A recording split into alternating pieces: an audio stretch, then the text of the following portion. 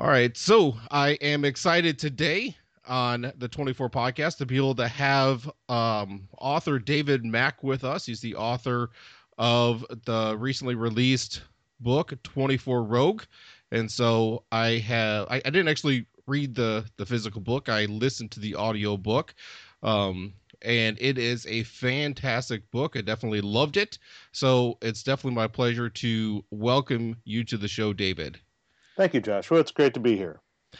Yeah, so I obviously we want to kind of tease a little bit about the book, give a little bit of information and background as far as how you got into that, but maybe we can just kind of get a summary of more exactly about what you do, and then we can kind of lead into how you were able to get into this position of be able to write this book. So, your question specifically is what? Where are we How starting? yeah, how did you get started in your career? What is it that you do Wow, that's for a a living? long story. I thought Okay. we only had half an hour. Yeah. I've been writing most of my life, a good 30 years at this point, since my teen years. I started out just scribbling fiction, and then I took a screenwriting course and got serious about that. Went to NYU Film School. Started submitting spec scripts to Star Trek The Next Generation and Star Trek Deep Space Nine during my college years and immediately after. My first professional breakthrough in fiction writing was in television with Star Trek Deep Space Nine and Star Trek Voyager in 1995. And after that, I continued pitching to TV, but was not able to replicate my early success. So I transitioned into writing novels around the year 2000 to 2001. I started actually with a Star Trek reference book of sorts, and then that led me to writing short novella length ebook fiction for Star Trek. That, of course, was well received and led to me writing paperbacks. I've written about 2 dozen Star Trek novels at this point, but I've written books or comic books or video games or whatever for a variety of franchises, including, of course, 24, also the 4400, Farscape, Wolverine, and a few others. And I've had one original fantasy novel published titled The Calling that came out in 2009. And I'm now branching out and diversifying into some other stuff. I'm still writing some Star Trek books, one of which will be out next fall. Uh, but I've also got an original trilogy. The working title for the series overall is Dark Arts. The first book is The Midnight Front, and that's with Tor Books. The projected publication date for book one is probably spring or summer of 2017. I've finished writing book one. I'm about to start writing book two imminently after I finish some research. So that was the very Reader's Digest version of how I got into the business. Started in film and TV, transitioned to books, and I've been writing novels now for about 15 years, give or take. Awesome. I definitely appreciate that. And so how did you get the opportunity to be able to write 24 Rogue? As it turns out, it was a gig that was offered to me by the editor, Melissa Frayne at Tor Books. Tor had recently signed a deal, I guess, shortly after or shortly before the broadcast of the 12 episode 24 Live Another Day miniseries. And they did a deal to publish 3 books based on 24. The first one went to my friend James Swallow, who's also a New York Times bestselling author, and he wrote a really excellent book called 24 Deadline, which picked up literally at the minute that season 8 ends, with Jack Bauer going on the run from New York with everybody in the world trying to kill him, and chronicles the 24 hours immediately after the end of season 8, or day 8, as some people call it, with Jack trying to see his daughter one last time before he leaves the country and vanishes, into the ether. That book, before it came out, or I guess shortly after it came out, was when Melissa Frayne contacted me and said, "I got your name from a fellow Tor editor who's worked with you before, who said you would be a good fit for what we're doing. Would you be interested in writing a 24 novel?" And not being a fool, I said, yes, yes, I would. Actually, I've been a fan of 24 since day one. I watched, that first episode all those years ago and was hooked. And I've seen every minute of the show. I've seen the standalone movies like Redemption and whatnot. I watched Live Another Day.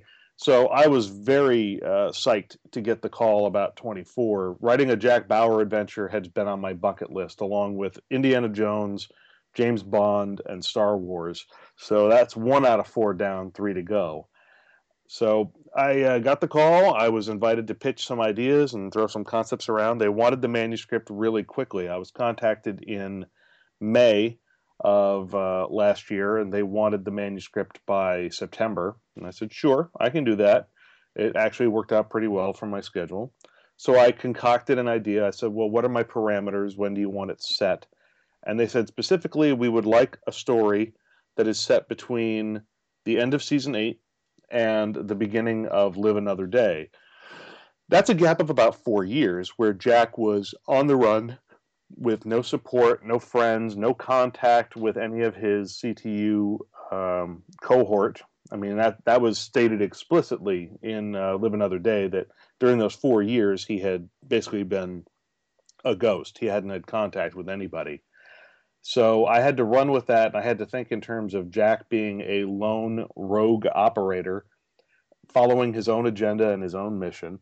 And I put together this story, which I picked up on a thread from Live Another Day, which was he had, I guess, an aborted attempt to infiltrate and take down an arms dealer named Carl Rask. And of course, that situation comes to a head in Live Another Day. But I thought, okay, that's a springboard that I can build on. Rask was not on his radar before he went on the run. This is clearly something that happened after he went on the run. So I have this story about him trying to infiltrate the organization of Carl Rask. He's doing so under an alias, an assumed identity. He's aboard a freighter that is privately owned by Rask, that Rask uses to move weapons and material and contraband around the world. And right at the very beginning, Jack's cover is getting blown. And as if that's not bad enough, at the same time, the ship is being boarded by Somali pirates in the Gulf of Aden off the coast of Somalia near Berbera. So that's pretty much the springboard that launches the story, is the ship being taken by pirates, and Jack has to figure out what the hell is going on, what the pirates are after, because it becomes very clear they're not just here for ordinary plunder. They're too well equipped, too well informed, and they're clearly searching for something specific. And then once he figures out what it is and realizes just how dangerous it's going to be if this thing reaches the mainland and falls into the wrong hands, he then has to shift to the next gear of his story where he has to follow the stolen cargo ashore. And now he's operating alone in Somalia, trying to recover this basically stolen super weapon nuclear payload thing. And there's a lot of basically rival factions coming at him from all directions. There's terrorist factions, there's Islamic militants, there's the Russian guys who have gotten wind of where Jack is and now they're coming for him. There's American military on the ground who would arrest him on sight. So he's got basically everybody against him, and he's trying to do the right thing, but nobody's making it easy. Yeah, that's a really good summary. So I love that. Yeah, it was a great book. It makes me want to go back and listen to it again. And so, yeah, so you did a really, really good job of bringing a lot of the internal thoughts of Jack Bauer, which is obviously one of the benefits of writing as opposed to watching the show. So you get the action, but you also get the internal processings of Jack. And so, so what was that like to be able to kind of get inside the head of Jack Bauer and be able to articulate that? A bit challenging. Obviously, I don't personally think like Jack Bauer, so I had to try and imagine as best I could how he would think, how he would feel about certain things. There are certain attitudes and certain beliefs that he holds which are not my personal beliefs, but I had to realize that this is more about what he would think, how he would feel. So in a way that was a challenge, but it was also kind of fun. It is one of the joys of writing novels as opposed to writing screenplays. Screenplays are very external in their point of view. The camera is the point of view. So the viewer always remains outside the perspective of the characters. We're always seeing the characters from an omniscient remove. Whereas when you're writing a novel, with a few exceptions, you're almost always writing any given scene from the point of view of a character in the scene, and you have to filter everything that's being perceived, sensory details, attitudes, information, through that character's perspective.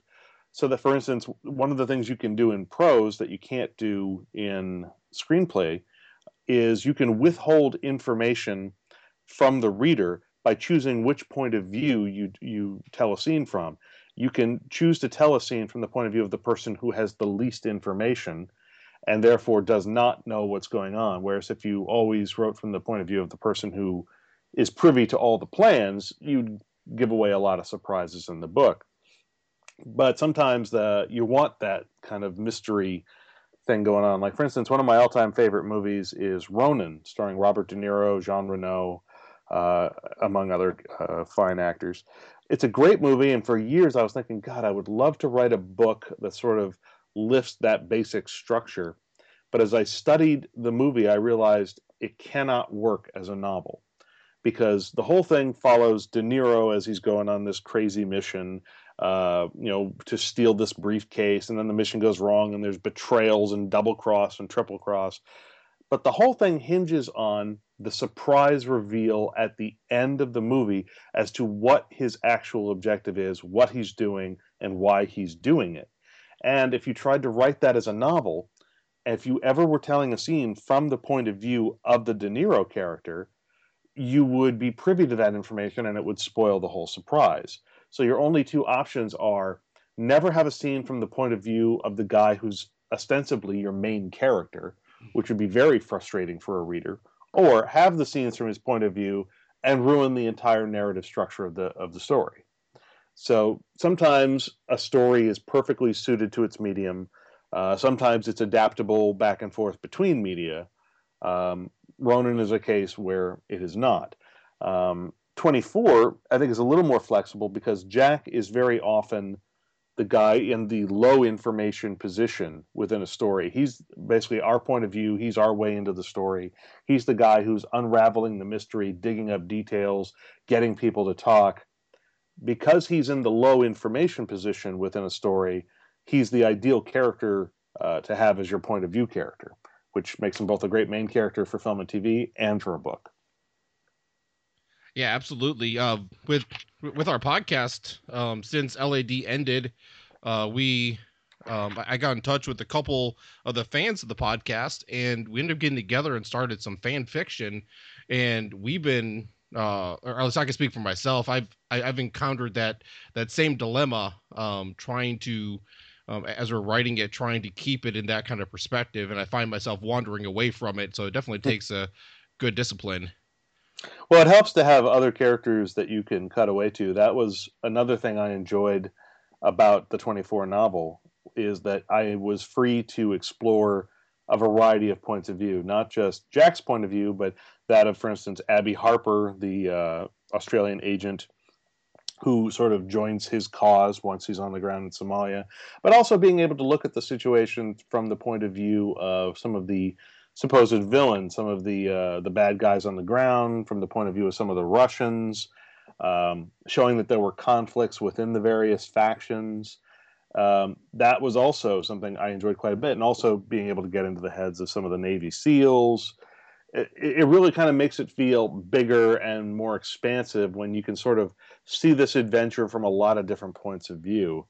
And that's one of the things I've always really enjoyed about books, is that it allows you to take characters who would just be a minor background character or a minor walk-on or supporting role in film or TV, but because you're able to filter a scene through their point of view, a reader is able to sympathize and empathize with those characters, I think, a lot better than they could just watching them on a TV screen.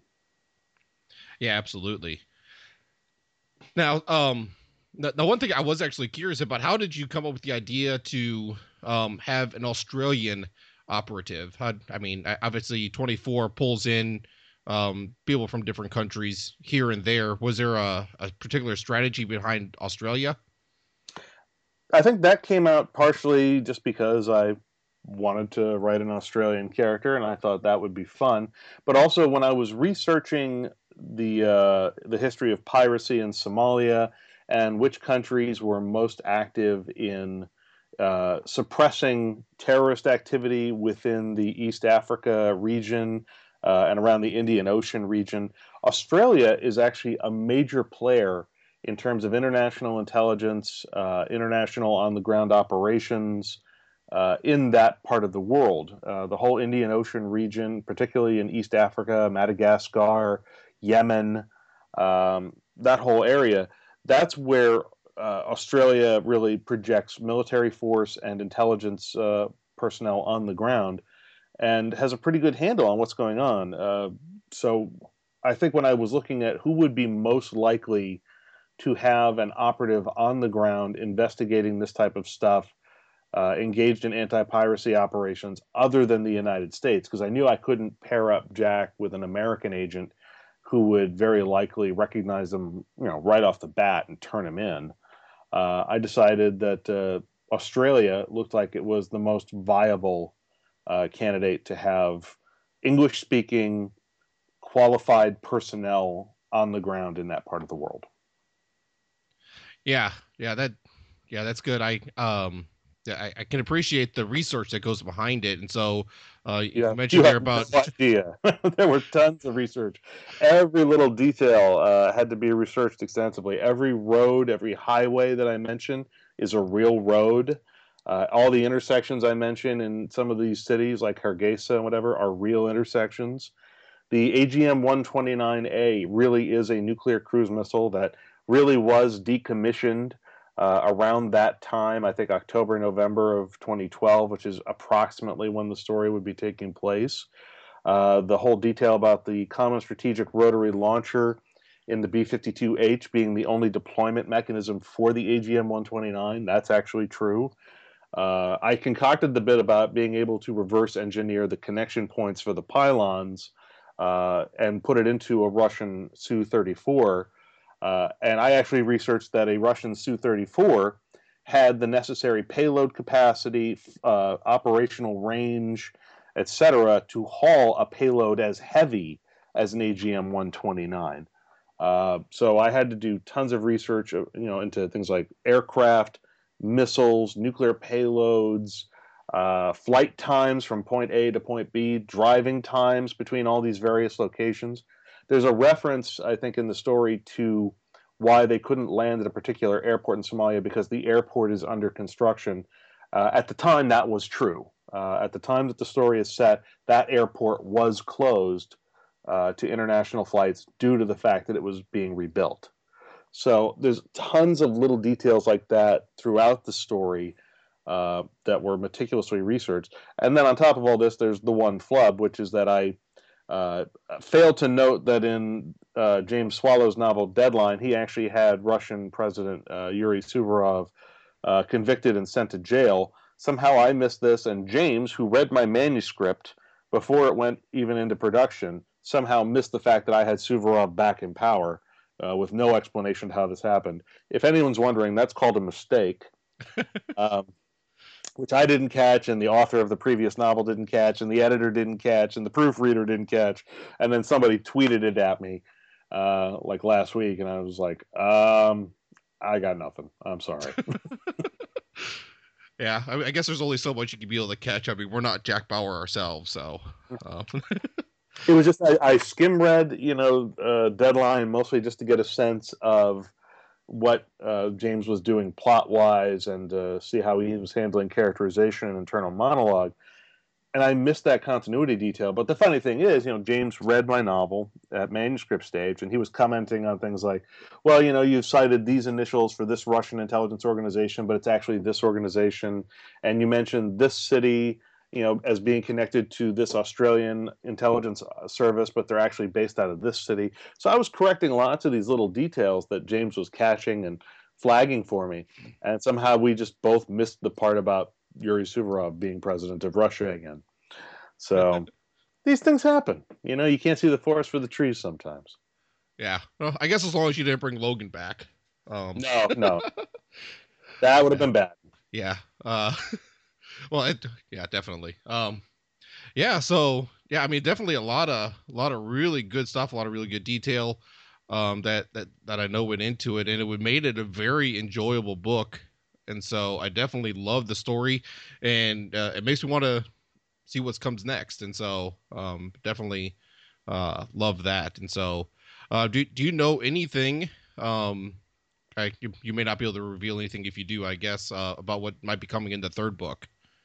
Um, I'm not sure how much I'm supposed to say. I know that it's being written by my friend, New York Times bestselling author Dayton Ward, who I've worked with on many a Star Trek project over the years. Dayton is an ideal candidate to write a 24 novel. He was a Marine for 11 years. Mm. I don't think it's been revealed yet what his direction is with the book or what his setting is.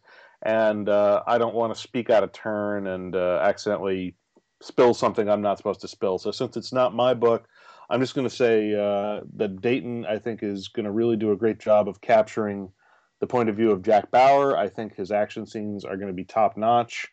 And I think that you're going to find that he has a really great sense of place because I know where he plans to set the book, and I know that it's a place where he served as an active duty Marine. So I think that when you combine that personal experience with just his natural writing talent, I think you're going to have a really kick-ass 24 book. But I don't want to say too much beyond that. Okay, yeah, that's understandable, but that sounds really cool. And so the fact that he's has that experience personally to be able to draw from. So, yeah, I had a couple questions since you are and have been an avid 24 fan. Hmm. Do you have a particular season that you would say is your favorite? I don't know. That would be hard to say. Um, It's been a long time since I've watched. I mean, I watched Live Another Day, and I had to rewatch parts of season 8 as research. But it's been a long time since I can even remember what each of the individual seasons was about. Yeah, I understand Uh, that. the one where they set off the nuke outside LA, I think that was season 2. That was fun. Mhm. Um, I mean, obviously, I'm always partial to the one in New York, even though the driving times are ridiculous. It takes an hour to get anywhere in the city, and they've got these guys going out to like Long Island City from Manhattan and getting there in 20 minutes. I'm like, there's no way in hell you did that. I mean, I drive in this city. I know this city. You can't do that. Yeah. Um, so no, I don't know that I have a favorite city. I've always had, as far as favorite characters, I know I've always been partial to Mandy from season 1. But that's Okay. just because I'm a fool for Mia Kirshner. What Ah, do you?